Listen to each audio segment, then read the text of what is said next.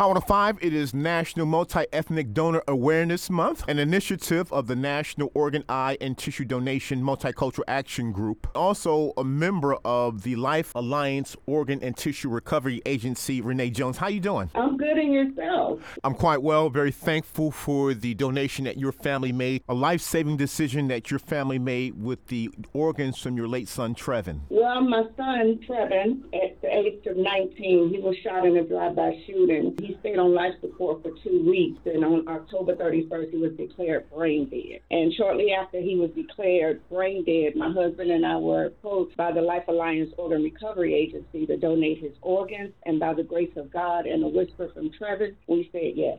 And that was an act of love to help extend someone else's life. And I met the recipient that received the heart from your son, and he also saved other lives. Exactly. He's known as Papa Don. Donald Anaker received Trevin's heart. Trevin actually saved 4 people. He saved the lives of someone with the liver, kidney, pancreas, and his heart. There's a long list of people that need organs and tissues. In our community, the Black community, there's a lot of misinformation. Get the facts, get educated, because it was a miracle that we said yes, because although I've heard of organ donation, I never knew the facts about it, so I was very leery of it. So I really recommend people to get the facts, know what the facts are, because you don't want to be like me and have to make that tragic decision while you're sitting there looking at your loved one. Now, you're speaking on behalf of Life Alliance Organ Recovery Agency, which I sit on the board of governors. And how can people contact Life Alliance Organ Recovery Agency, or LAORA? They are on the website at lifeallianceorganrecoveryAgency.com. Also, reach out to them on social media at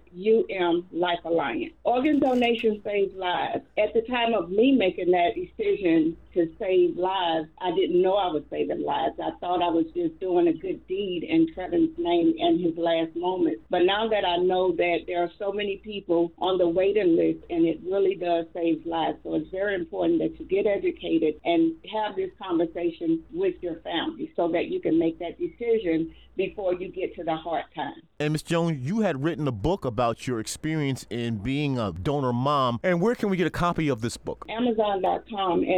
And what's the title of your book? And the beat goes on. Hear my story. And also, it will encourage you to also get educated and make that decision. And there's a long list, especially of people of color that need organ and tissue donations. And the more we know, the better we can help and save a life. Absolutely. And I'm so glad. Again, it was a tragic moment that I had to make that decision. But now that I've educated myself and I've made that decision, I see the impact of it. And it's a beautiful thing. It's definitely another way of leaving a legacy for your loved one. And again, this is National Multi-Ethnic Donor Awareness Month, and we're speaking to donor mom Renee Jones. Her donor son Trevin, his organs and tissues saved 4 lives. I thank you and your husband Leroy for that donation, the gift of life. Thank you. Again, I want to thank the Life Alliance Organ Recovery Agency for always supporting their donor families. And as always, I would like to thank you, Rodney, Baltimore, for having me.